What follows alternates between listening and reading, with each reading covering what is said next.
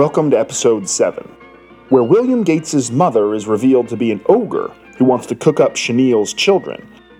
Later on, John hears still more about Jock the Masterful Thief.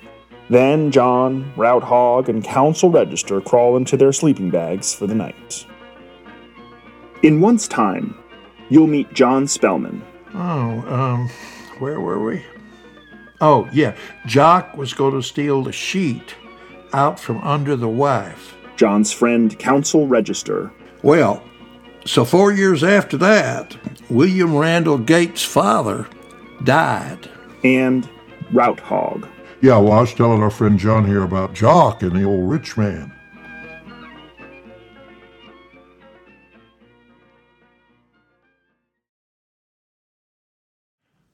So, on their wedding night, William Randall Gates and the sleeping beautiful lady in the woods had very little sleep.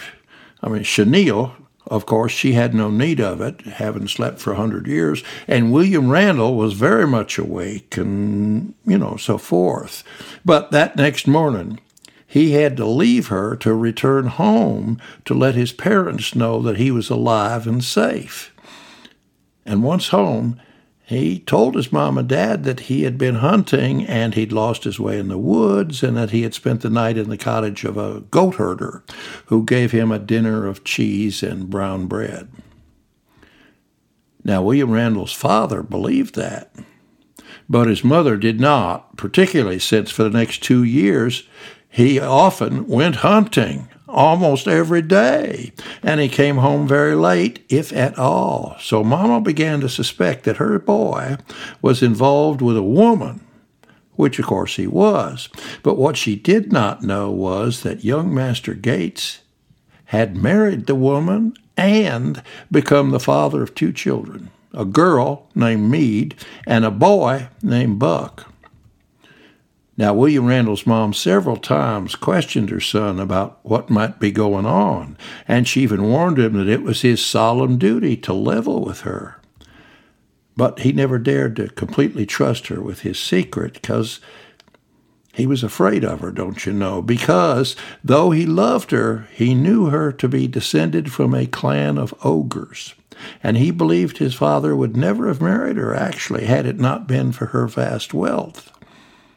William Randall had even heard it whispered about the county that his mama still had ogrish tendencies, and that when sometimes she saw little children passing by, she could hardly keep from just eating them, devouring them right there on the spot. And so William Randall never could bring himself to tell his mother of his wife and his children. But 4 years afterward, William Randall's daddy died, and when William Randall saw himself as the lord and master of the Gates family's enormous business interests, as well as its palatial state, he dared throw caution to the winds, and he openly declared his marriage, and he went in happiness and great ceremony to conduct his bride home. William Randall Gates and Shaneale made a magnificent entry into the family estate, riding on a gold-plated wagon with their 2 children between them. And to William Randall's great joy, his mother welcomed his wife and children and made no attempt to eat either Meade or Buck. Then, once time, a little over a year later, William Randall had to go away on an extended business trip, but he felt quite comfortable by now, leaving the government of the estate and the business to his mother, who swore to take good care of his wife and children and protect them from all harm. But no sooner had William Randall left than his mother had Shaneale taken away to one of the family's country houses in the woods so that she might with ease satisfy her unnatural longings for Shaneale's children. The next day, she said to her chef, "Chef, I want to eat little Meade tonight for supper." "Oh, madam," cried the chef. "I will have it so," replied the ogre, "and I will eat her with hominy grits and fried potatoes." And the chef knowing very well that he must not play tricks with ogresses, took his butcher knife and went up into little Mead's room. She was then 4 years old and ran up to him, jumping and laughing. Oh, she loved to laugh, to hug him around the neck and ask him for some sweet cakes. And at that, the chef began to weep, and the knife fell out of his hands, and he went into the backyard and killed a little lamb and dressed it with such good side dishes that the ogre said she had never eaten any child so good in her life. In the meantime, the chef had sneaked little Mead to his own house, and he and his wife hid the girl in the dwelling they occupied there at the south end of the estate. But less than a week passed before the ogress said to the chef, "Oh, for supper tonight, I believe I will have buck to eat." And the chef went to find little Buck, saw him wrestling with old Blue, and took him up in his arms and carried him to his wife, and they hid him also in their house. And then in place of little Buck, the chef cooked up a young goat, very tender, which the ogress scarfed right down. Everything then went well for the chef until one evening the ogress said to him, "All right, I can deny myself no longer. Tonight I will eat Shaneale with the same grits and potatoes I had with her children. Go, fetch her back from the country house." And the poor man figured his goose was now cooked. Shaneale was nearly 30, not counting the 100 years she'd been asleep. How could he find an animal that would resemble her flesh? He decided he must save his own life by cutting Shaneale's throat. So he went to her house, found her with his knife in his hand, and he told her, with a great deal of respect, the story of her mother-in-law's appetite. "Oh, if my children are gone," said Shaneale, "just do it." And she stuck out her neck. "Kill me now, so I can go and see my children, my poor children whom I so much loved." "Oh, no, no, madam," cried the chef, all in tears. "You will not die, and you will see your children again. They are alive. Come home with me to my little house where I've hidden Buck and Mead, and we'll figure out a way to trick your hideous mother-in-law." And he took Shaneale back to his house and left her to hug her children and cry along with them. And he went and killed and dressed a little pet deer, which the ogress had for supper and swallowed down with the same appetite as if it had been Shaneale. And the evil ogress, now delighted with her own cruelty, began to work on a long, complicated story to tell her son at his return about how wild wolves had attacked and eaten up his wife and 2 children.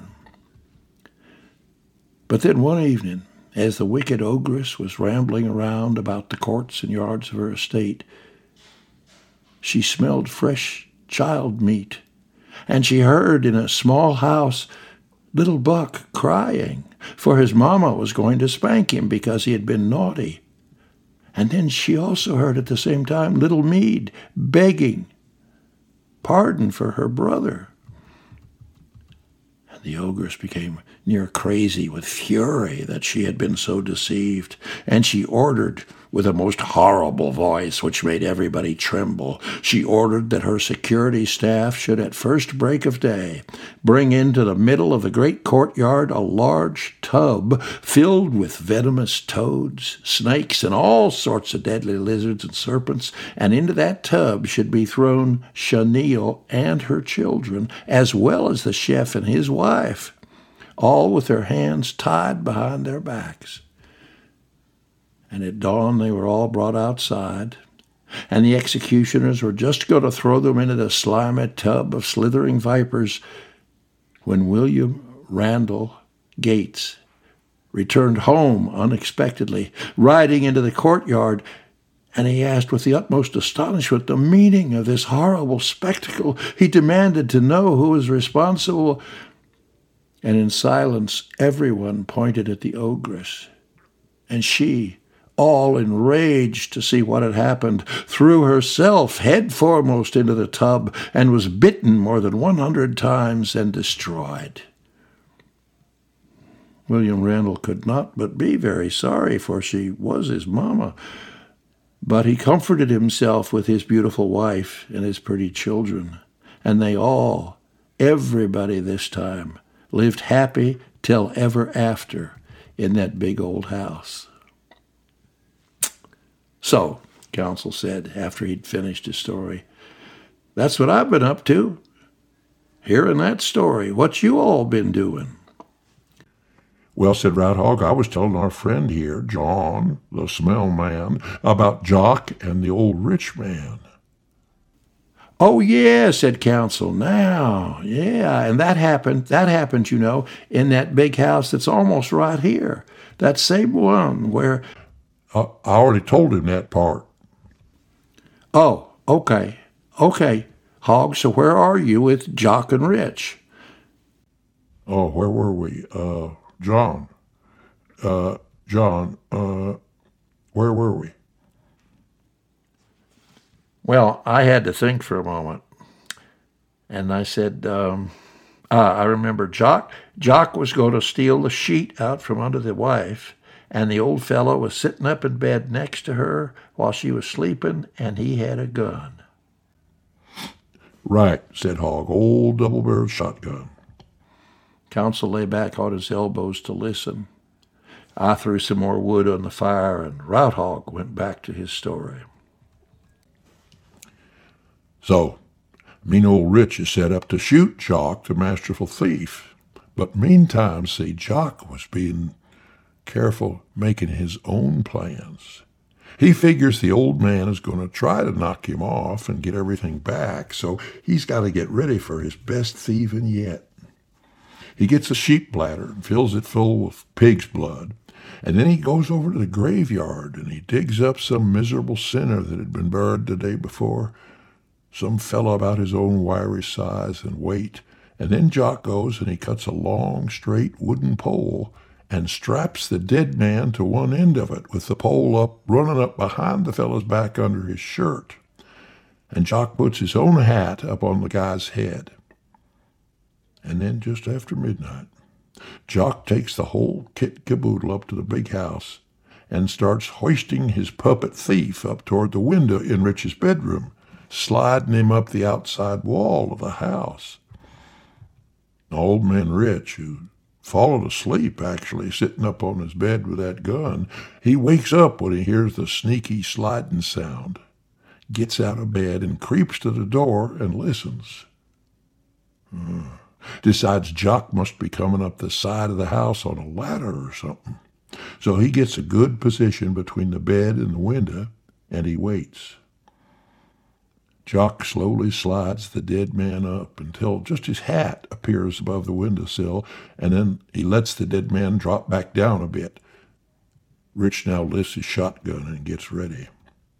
Jock raises the big puppet man again, this time so his whole head shows, quickly, with the moonlight behind it, and Rich starts to squeeze the trigger when the thief disappears again. But now Rich is ready for the third time. The head pokes up, blam, blam, he cuts loose with both barrels, and Jock lets go the pole, and the dead man flops down to the ground.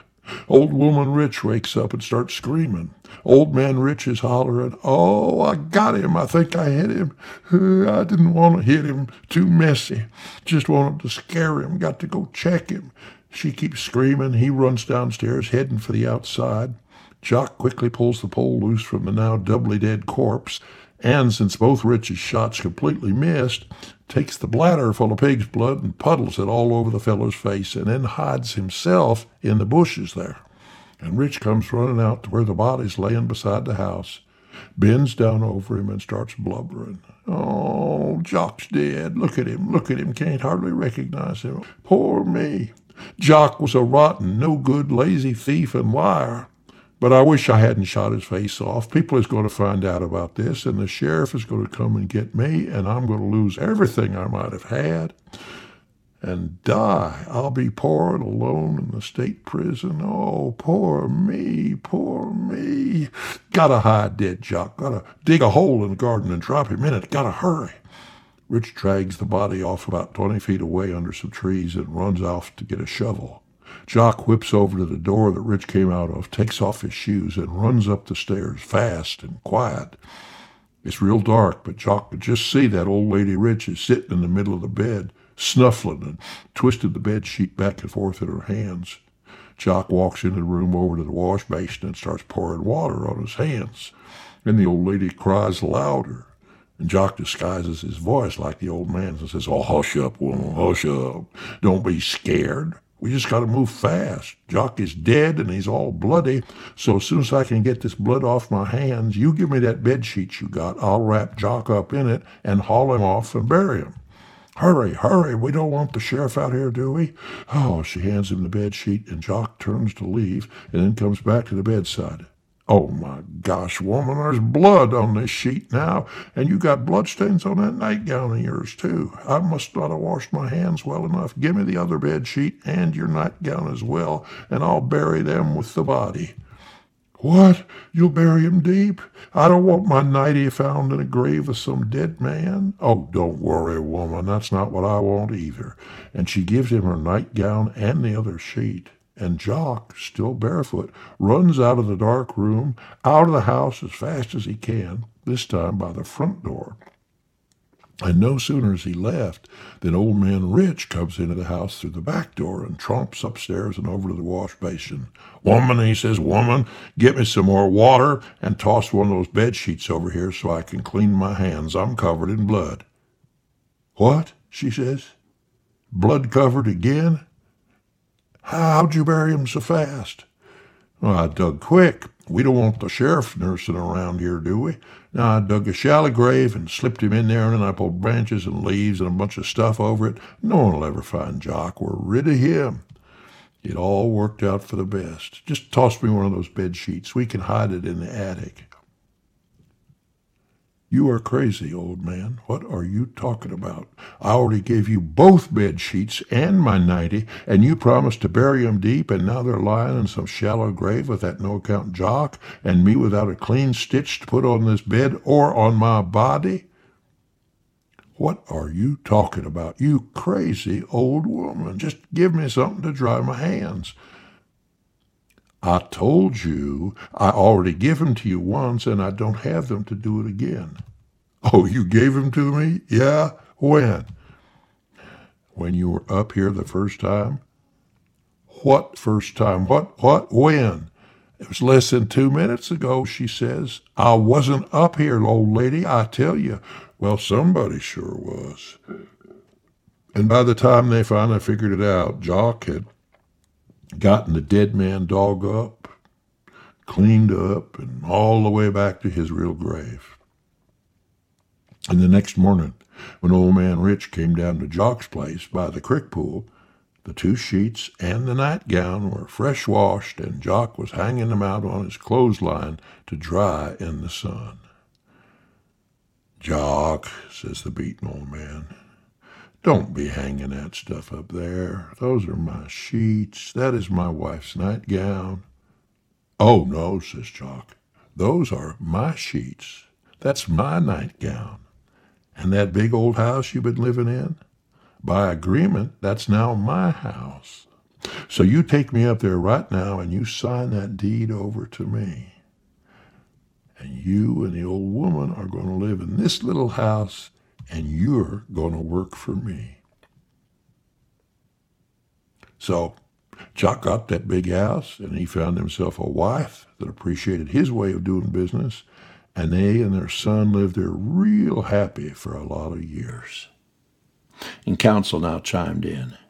"Yeah, but then, once time, late in their lives, Jock and his wife mysteriously drowned in the creek pool, and their son came into ownership of the house, added rooms onto it, and developed it into a fine and well-known boarding house that was so popular that the railroad ran a line almost up to it.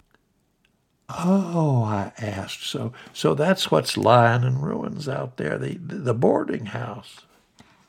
No, said Counsel. That's the ruins of an old hotel. See, Jock's granddaughter inherited that boarding house, and she and her husband developed it into one of the finest hotels in the U.S. of A. Had 63 guest rooms, the best kitchen in 10 states, just about the finest service in America. Had a grand first-floor ballroom where 200 couples could dance all at the same time. Had a full-time professional string band, and people would come from all over everywhere to dine and dance at the Blue Springs Hotel. Well, I said, so what drove it out of business? I mean, how did it die? Oh, interstate passed it by, huh? What interstate, Smellman? It was long before any interstate. No, that place was closed up on a spring day less than 12 hours after Jock's granddaughter's family faced a terrible tragedy. Oh, what happened to them? I said. What killed them? Who killed them? What makes you think somebody died, said Counsel. Not them, anyway. Well, they didn't die that way. Hey, said Rat Dog, hey, we got to bunk down. It's way past dark. We put the last of the wood on the fire. I brushed my teeth, and the three of us set up sleeping areas near the flames. We needed to be close together, said Counsel, while he told us about the big house that became a hotel. And we would sleep out on the ground, because Counsel did not believe in tents. If the weather got bad, he said, you just go under the edge of a large rock, or you find shelter under a fallen tree, or maybe you get a little wet. We all lay on our sides facing the fire, our heads tilted up on our hands and elbows, just a few feet apart. And Counsel told us about the tragedy at the Blue Springs Hotel.